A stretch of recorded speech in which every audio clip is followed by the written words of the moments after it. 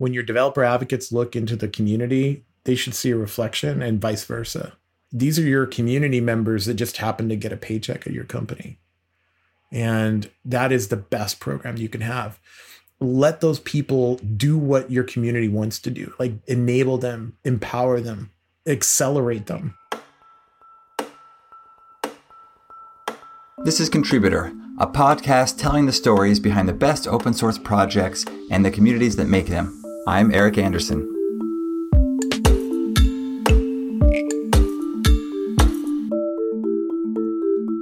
All right, we're live today with Patrick McFadden, who is one of the people most closely associated with the Apache Cassandra project, longtime DataStax and Apache Cassandra expert. Patrick, welcome to the show. Thanks, Eric. Yeah, long time. Long time. And you know, in fact, I'm starting to feel like I'm an old guy in the community. And I remember seeing Patrick present at a Strata years ago, back when we met in person. Oh, that was a long time ago. We have back when Strata existed. Yes, existed and was cool. So, yeah. Patrick, as is customary, introduce us to Cassandra. Although it's one of these projects that I'm sure everybody knows, but what is it exactly? Do they though? Well, it is a very popular project and it has been around for a long time, but Apache Cassandra is a database first and foremost, and it's a database of records. So you would use it to store many things. So it's a general purpose database. It would be classified as like a NoSQL database. So it doesn't fit into the same world to say like a MySQL or Oracle. The thing that really makes Cassandra interesting is that it was born and bred around the idea of scale and distributed and the idea of cloud. So, the computers that you use are somewhat disposable and can come and go. So your database should be able to stay online. So it really embodies everything around scale, always on, the elastic workloads that we put against databases these days. And in the past 10, 11 years that I've been working on the project, it's picked up quite a following. I mean, you look at the hyperscalers that are doing really cool things on the internet from back in the day, like the Netflixes, the Facebooks, and Apple. I mean, they're all using Cassandra because that's the database that works. Awesome. And let's see if we can recreate some of the history here together. So Apache Cassandra came out of Facebook, is that right? Yeah, it came out of Facebook, and it has a little more of an interesting route. So there was one of the engineers, Avinash, was working at Amazon and worked on this original paper called Dynamo, the Dynamo paper. And that should be enough of a legend right there. But Avinash left Amazon, went to go work at Facebook, and was working on interesting problems at Facebook. And he teamed up with another guy, Prakash, and their job was to build something similar for the Facebook Messenger and the Facebook inbox service, which is no longer exist. But they were trying to make this work, and Avinash was like, "Hey, I just wrote this really cool paper." And Prakash is like, "Oh, I love Bigtable." And it's like, I think it was literally like a lunchroom conversation, and Cassandra was born.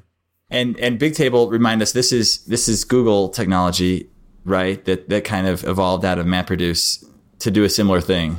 It was, another one of those, oh my God, we have so much data. How do we deal with it? Yeah. And it was more about sequential workloads and large scale, like search results, which is Google. Yeah. But those things combined together turned into this Cassandra project at Facebook. And then they eventually open sourced it through the Apache Software Foundation. And just so we get to understand where your story comes in, when did you first run into Cassandra? When did you and Cassandra start dating? Yeah, it's funny because my mom thought it was my girlfriend for such a long time. Like, nope, it's a database, Mom. I don't want to explain what a database is. It's funny you should say that, Eric. So there was a friend of mine. He and I were having lunch, and a lot of people will know him. His name is Adrian Cockcroft, and he was chief architect at Netflix, and they were trying to move away from the DVD business and go into streaming. And this is like January 2011. And he and I were both at a conference. We were both speaking on a cloud computing panel, and we had lunch, and, we're just kind of exchanging war stories. And of course, his is way cooler than mine. And he's like, "Yeah, we're using this database called Cassandra." And I'm like, "Oh," and I kind of heard about it because, at the time NoSQL was exploding. So you had to keep up, and that was 0.7 And I went home that night and installed it. And I'm like, wow, this is pretty legit. And I guess I didn't stop. So I just kept going. But that was it. I mean, that was really how I got started with it. And at that point, DataStax was the thing. Do you recall how DataStax kind of emerged? Well, originally it was Riptano. And is that pre-Eric? Yes, it is. Yeah. So here we go. Some real history. Yeah. Riptano was the original name of the company. And it was a cool name. It had a rhino as a logo. And, but it was when DataStax was going to get a B round of funding. That's when there was like, okay, A round was great. B round, let's think about adultifying the company and thinking about a different name, and moved from Austin to the Silicon Valley. And, that DataStax was kind of born out of that process. And it's really, that was when we first came out with an enterprise version of Cassandra, DataStax Enterprise. So yeah, all that kind of happened in like 2012. It was boom, thing kind of blew up from there. Yeah. And it was kind of the darling of the valley and had all the things you'd want to see in a burgeoning company. I mean, it was used by the who's who, the Facebook, you name it, empowering their biggest applications, and it had Patrick on staff. Yeah, that was actually the key component. It's like, right. Oh, you got that McFadden guy. All right, you guys must be legit. Yeah, let me just give you more money. No, I think you're right. It was because during that time, like in 2012, NoSQL was a fun word, but it was like everyone was a little cautious, especially if you were doing more enterprises were like, that sounds great if you're Facebook or Netflix, and you have a bunch of engineers that are ready to go build it. But, enterprises were a little adverse to this because they're like, it seems a little risky. But there was also like 400 flavors of NoSQL out there. I mean, there were so many databases like Tokyo Cabinet and Voldemort. I don't know if you remember those, but those were out there. And yeah, it was, this explosion of NoSQL. And in that 2012, 2013 timeframe is when things were starting to whittle down. The clear winners were emerging.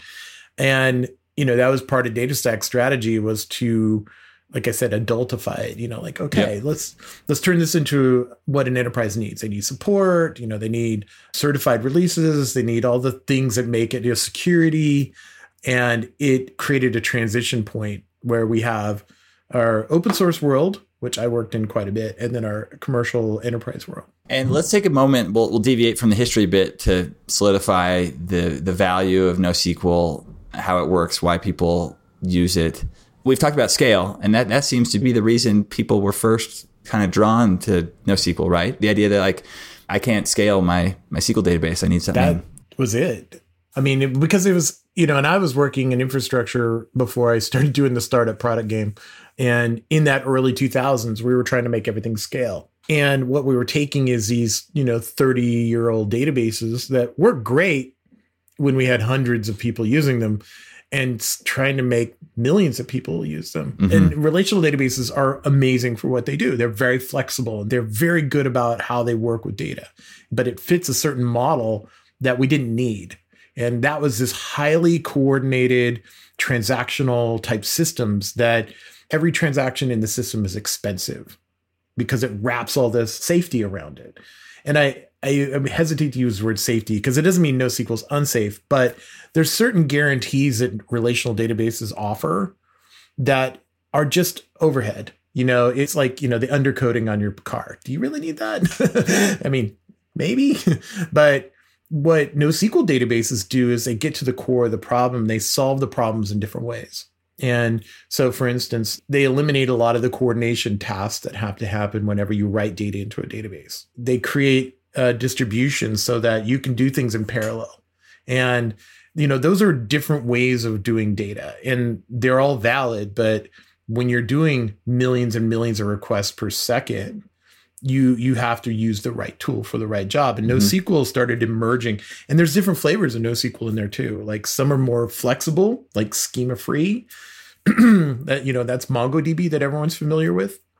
Some are very specific, like key and value. That's Redis. And then there's like this kind of hybrid, which is Cassandra, which fits in the between those. But again, the way that they work is the use case. That's what you use it for. Yep. And how about, I always wondered if part of the kind of trade-off was like, you mentioned that you don't need these transactional guarantees, but do you also not need the expressiveness of SQL in some cases? A lot of these apps are just kind of putting data and getting data, and the thought of a full analytical, be able to aggregate and group and return sums and averages isn't what you need out of the database. Yeah, not at all. I mean, if you think about the things that you do, like with a shopping cart, I'll use probably the most important thing that everybody wants to stay online, which is a shopping cart. You don't want to lose it. That's where your money is. But a shopping cart is put the thing in the cart, get the cart out. There's not a lot of calculations going on or anything that needs like complex queries. It's here's my widget, put it in the cart, store that, and make sure that when I ask for it, it's there.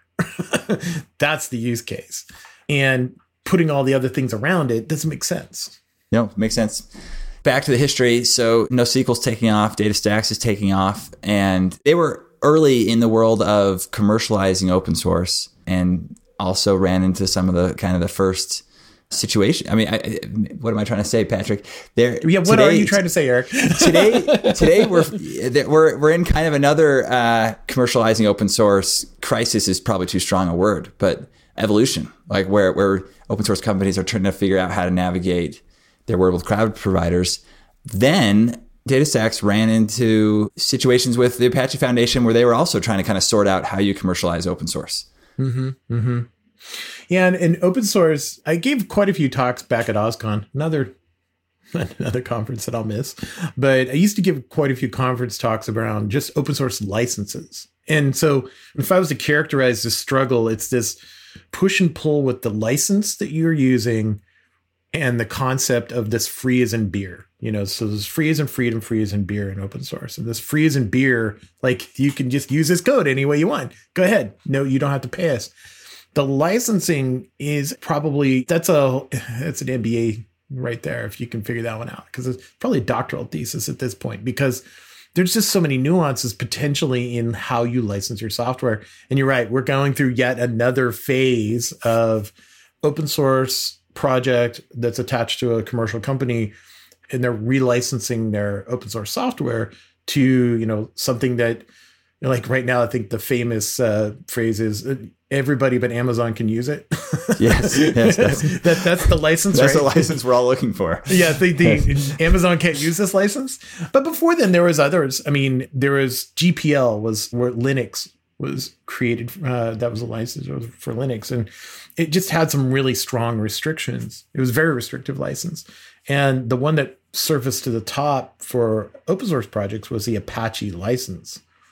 And you didn't have to use Apache Software Foundation, but you could use the Apache license. And the Apache license is super open sourcey. It's like, do whatever you want. You can fork it. You can run it on your cloud. You can do whatever you want. And the only stipulations inside of it was that if you put code inside of an Apache license project, you lose the rights to your patents. And so that makes a lot of people hesitate for a second before they hit commit. But yeah, it's very permissive license. And when you have something that permissive, it can cause trouble in finance. Like, wait a minute, what? Yeah. And then the other part I wanted to ask you about was your role in evangelizing Cassandra. Today, the path to evangelizing an open source project is well trod, and there's a lot of that going on, and people see a lot of value in that activity. I feel like you were kind of a pioneer in community building. Wow. I hadn't thought of myself that. There you go. It's interesting because I was talking to another co-founder who was trying to jumpstart a DevRel program, and I just offered him this advice. I was in this world of, I was doing it. I was a user. Actually, I was a consultant at DataStax. That was what I did. I was a Cassandra consultant. But I was just doing it all the time. And I happened to be talking about it a lot as well. I would do meetups, I would do conferences, things like that. So I was doing both jobs. And when you say doing it, you mean just building Cassandra and collaborating with people on using and consuming Cassandra, right? Yeah, I mean, I cannot tell public stories, but I'll tell you, some of the biggest installations that are out there, I was involved in building. And that was really a cool time. And yes, I was an engineer working on the project. And it was because a lot of it was just trying to figure it out. How do we run a 1,000 node cluster, petabytes of data? But when you get that experience and you talk about it in public, I could kind of clean it up a little bit. So I wouldn't I protect the names, but I could talk about the experience. And that turned into being very valuable for our community. And that's Billy, our CEO at the time. He's like, I want you to just do this. And I said, what? He's like, just go out and keep talking about how people can do this and help build this community. And and it was just a really different thing. And I said, yeah. And it was funny because we had this discussion. I'll do it for 6 months, and then I'll go back to being a consultant. Yeah. My sabbatical from engineering. Right. Exactly. And I never went back because it's really just been that rewarding. And I still help people build their things and make things, but I do it in this open way that we can build community. And so like, what's the secret sauce is finding those people doing things. Like, you don't want to just go hire someone and say, figure it out. That's like hiring somebody who can do training or documentation. That's a skill. This is a passion. Like, I want you to understand how to make this work. That's what it's about. And then you and I are just going to sit there and hash it out and figure it out. And then when it's good, you got something and I feel better. Like, that's my OCD's over. Okay. Eric gets it. Yes, we're good. Right. So if you were advising, it sounds like you just recently did, an open source founder, you'd tell them, don't go hire a Patrick like me, who's maybe a career evangelist, but go mine your user base. You help empower people to accomplish something, and you find the people that are just super passionate about your project and help them go do it for others is the... Yeah. There's two people. There's the two people that I'd say go after, or go to one of your conferences or a conference where people are talking about whatever you have. Yep. And go talk to them and say, you want to do this the whole full time? Yeah. I hired a lot of developer advocates by saying just those words. Yeah. Wow, that was a great presentation. Do you want to do this full time? And then, a lot of beers, discussions. But then the second one is actually inside, like product and engineering teams. A lot of times engineers that are helping build the product, sometimes they're looking for something different. And they're, and sometimes they show up, like they're writing blogs or things like that. And you're like, wait a minute, you're good at communicating. Would you like to do this full time? Again, have that conversation. But it's the passion that you're trying to capture. Someone who's really just loves what this thing is, whatever you have, and it wants to tell people about it. That's what you're trying to put in a bottle. I feel silly. I had this question ready, and now it feels silly when you put it that way. But I was going to ask you what these people actually do, as if it was like a formula, and you're going to tell me no. You just let them loose because they're full of passion and they kind of would know what to do. Yeah, and yes, that's really funny because I do a lot of DevRel conferences now, and that's one of the questions is like, what's a good developer advocate look like, and what's a good developer relations program look like? It looks a lot like your user base. When you look at your user, or when your developer advocates look into the community, they should see a reflection, and vice versa. These are your community members that just happen to get a paycheck at your company, and that is the best program you can have. Let those people do what your community wants to do, like enable them, empower them, accelerate them. And this is a virtuous cycle that keeps happening. And there's lots of ways to do that. Workshops, blogs, example code. I mean, these are all the established things to do. But how you do it is the most important thing. And that's the passion. So one kind of contrarian question, and then we'll move off the DevRel topic. But if it's just people in your organization, engineers, or just people in your community today, do you need to convert them into full-time folks? Or can you just tell all your engineers to be good at writing blogs? And if they want to do it, just keep doing more of it, but also be an engineer? I mean, that works too. And I mean, if you're looking for a breadth of content creation, for sure. I think there's a lot to be said for someone who's spending all day, every day thinking about that. And it's not just a part-time job. And only because it is not something you want to do as a part-time effort. Yeah. If you have a product that you want people to be passionate about, then you better make that a part of your portfolio of passionate people that are ready to do that with others. And if it's a part-time job, then you're getting great blogs, I'm sure. Yeah. But what do you, what's the outcome that you're looking for? Are you getting that outcome with great blogs? Well, and I'm also realizing there's value to having a face to the project, and like people love Kelsey Hightower, and in some ways he brings. What am I trying to say? People get excited about Kubernetes and then they get excited about Kelsey, but also they get excited about Kelsey and he makes them excited about Kubernetes. And there's something about his kind of fame that I think concentrating it in him as opposed to just a bunch of team, 100 Google engineers that you'll lose track of. There's some value in that. There's a personality for sure. And yeah, I mean, it's like, that's one of the things that has really been funky in I'm an engineer. Like we don't get out much, right? But right. then I'm in an airport and someone recognizes me. Like I was in a train station in Melbourne, or no, in Sydney. Sorry, Melbourne doesn't have trains. I was at the train station in Sydney, and some guy came up to me and says, "I saw all your data modeling talks." Like, what the hell? Where do I come? Where am I at? But I mean, that's cool because that what you mentioned, like with Kelsey's creating connection. Yeah.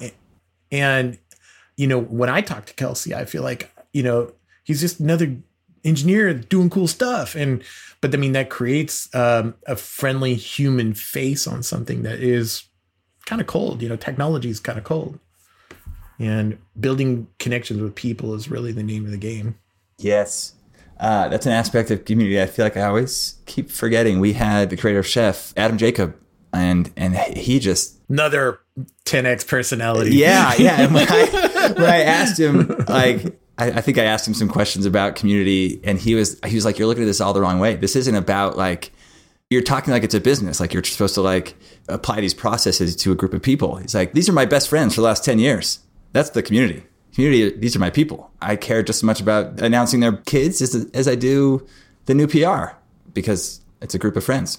And you also feel an obligation to a community of users like that because it's your friends. It's like, not showing up at the barbecue without any food when you said you were going to. You just feel bad because you're like, these are the people that you want to be good with. So that community creates this, like I said, a virtuous cycle. And it also creates a ton of conflict because when the business is making decisions that goes against your own values, that can be some drama. And it's something to be aware of, try to avoid, of course, but it happens because it goes beyond just I'm doing a job. I keep saying I want to move away from this topic, but I really like it. I'm advising an open source company who felt like the chat room was inefficient at answering questions. And so they should move to kind of this ticketing forum system, and they abandoned the chat. And to their credit, the answers are actually much easier to come by. But a group of kind of rogue members were like, I want to talk to the people though. I want to just like hang out with people who are also excited about this project. So they kind of formed an unofficial chat room because they're like, that's not about the answers. You think that's why I'm here. That's not why I'm here. I'm here to hang out with my buds. We have a saying, actually, this is an old saying. It's like water finds a way. This is something that wants to happen and you're either in its way or you're helping it happen. And yeah, that's a really critical part of a community. Yeah, I mean, if you start looking at like KPIs around how many people are chatting, oh boy, you're going to be really disappointed. But if you're thinking about an overall engagement, like, are we engaging people? Are people there? Are they engaged? Then yay, go team, because that's magic when that starts to happen. And good for that user community for figuring it out. So tell us about Cassandra today. I feel like Cassandra needs to be kind of reintroduced to the world. Like there was the Cassandra, remember, from the early DataStax days, but there's a lot going on right now. Foreshadowing, I do have a blog that's supposed to be coming out soon around Cassandra 4.0. And one of the things that I think is really interesting about the project, it's 10, 11 years old. And I think it's emerging out of its adolescent phase. If you think of a database lifespan as like 30 or 40 years, I think that's realistic. And, a 10, 11-year-old database, it's coming out of those years. And it's so funny because when you talk about a new project, you're like, it needs to be mature immediately. Well, there's time in service. And you just got I'm sorry, it's not you. It's physics. Yeah.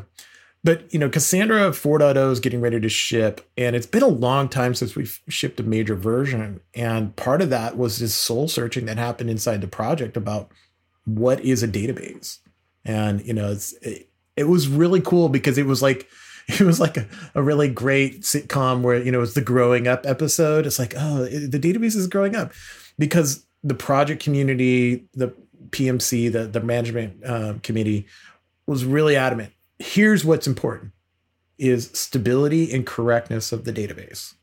And we're going to do everything we can to make sure that this is the most stable database on the planet. And so it isn't going to ship until some of these major users are using it in production on .0. That's unheard of. So I think that's a really interesting milestone and say, wow, okay, you're right. That did grow up a bit because it's not just throwing code over and good luck and let us know if you find any bugs. PR is accepted. No, the project has really gone into a different stance about quality of this code. We should not ship until it is perfect as we can make it. So that's what's going on with Cassandra now. And is part of that maturity? Is it a function of the governance? So I think we talk a lot about projects that are kind of new and interesting, and they're all trying to figure out their governance story. And Cassandra's had that nailed for a while. I mean, the Apache Foundation kind of gives that to you out of the box. Sort of. Yeah. Is it maturing both on the governance side too? Or the project, so in the Apache model, it's really, the Apache Software Foundation has guidelines and bylaws, but then they really put the governance of the project in the project management committee, the PMC. And so when you hear people talk about the PMC, these are the people that they have binding votes. So, and they also have, and a binding vote could be a -1, which means no. And so this is what creates that, that push and pull inside of a project. You have to have consensus and you have to move forward. But the Apache Cassandra project has gone through a really interesting renaissance with their own governance by posting how we will govern this project inside the CWiki, which is it's for the Apache Software Foundation, provides these wikis for each project, but it's posted online for everyone to see. There was a huge debate about it online and really matured quite a bit in its governance. Instead of just vote on something and maybe this is how we propose things. This is how we vote on them. This is what a release means. And it's gotten, this is another maturing point, which is really important. And the early projects just don't get that. But I'm very happy with where it is today. And tell us, for those kind of who maybe are getting excited about the project, how do folks get involved, or where does the community hang out? It's interesting because of, pandemic. Where do we hang out? Online. Yeah, right. The last major conference I went to was an Apache conference, as a matter of fact. But what we're doing, we're on Slack. There's the Apache Software Slack and the mailing list, of course. But, there's a lot of active user groups out there. Like we see the meetup groups are still doing their thing, but they're doing it all online now. So, for instance, the London Cassandra group is still really active, still doing meetups all the time, but they're all online. And if you want to get involved, any one of those forums, the mailing list or Slack, of course, anyone can come find me. I'm all over the place and I will help you with that. And I think it's just finding your people that you want to get involved with and how you want to get involved. There's really two ways. If you want to help build a database, that's the contributor side of contributing to the actual code base. But a contribution to the Cassandra project can also be things like doing a great presentation. They can help out by doing meetups and by blogs and things like that. That's the kind of things that helps others. And sometimes, if you spend a few hours working on a presentation and it helps somebody, that is just as an important contribution as if someone added a feature to Cassandra, the database, because you're helping move the project forward. 100%. Patrick, anything we didn't cover today you wanted to discuss? Boy, I don't know. Where are we today? What's going on? I think we were talking about earlier, but that's right. Yeah. Yeah. The data stacks, the data stack's still around. Of course we are. We're going strong. What's interesting is right now we're talking a lot about Kubernetes, and that's the big deal for, I think, data. So, I've spoken at the last couple of KubeCons around running data on Kubernetes. And I'm really excited about that community and what that's going to do. Astra, our database as a service, runs completely on Kubernetes. So we believe in this as a thing. Yeah. And we have a project called Cassandra, which is running Kubernetes and Cassandra and together.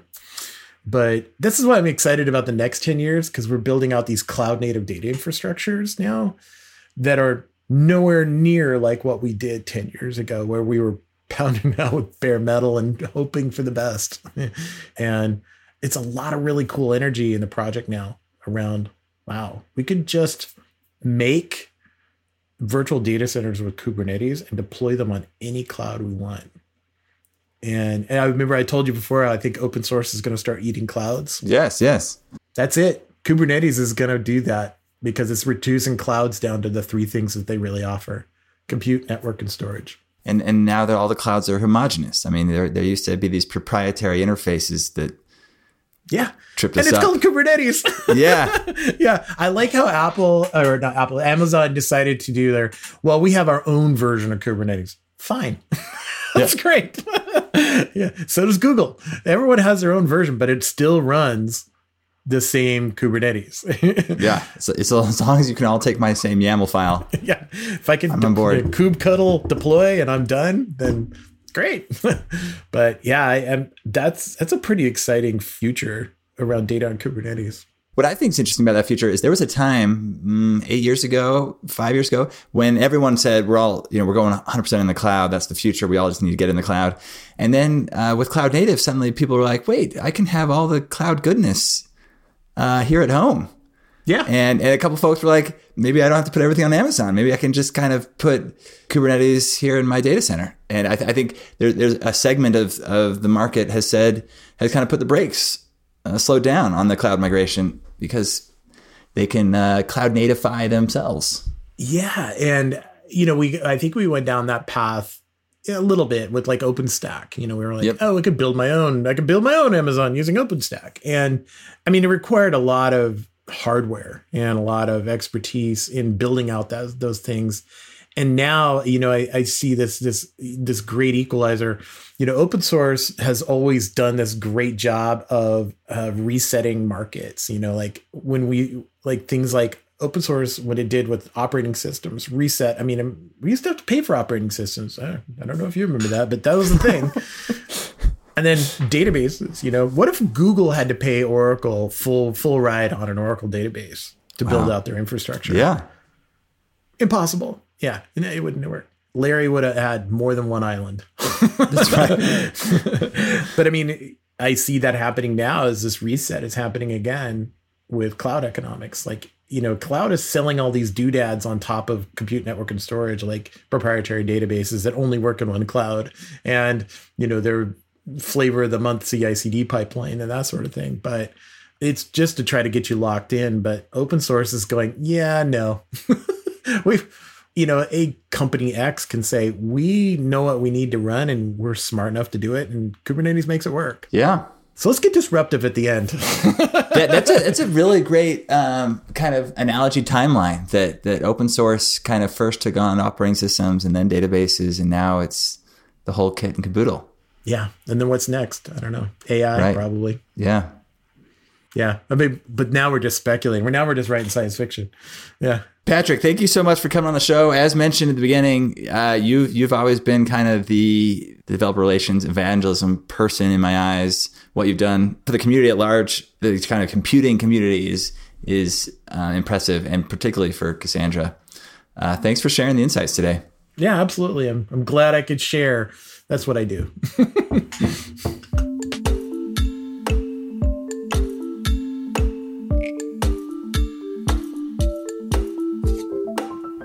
You can find today's show notes and past episodes at contributor.fyi.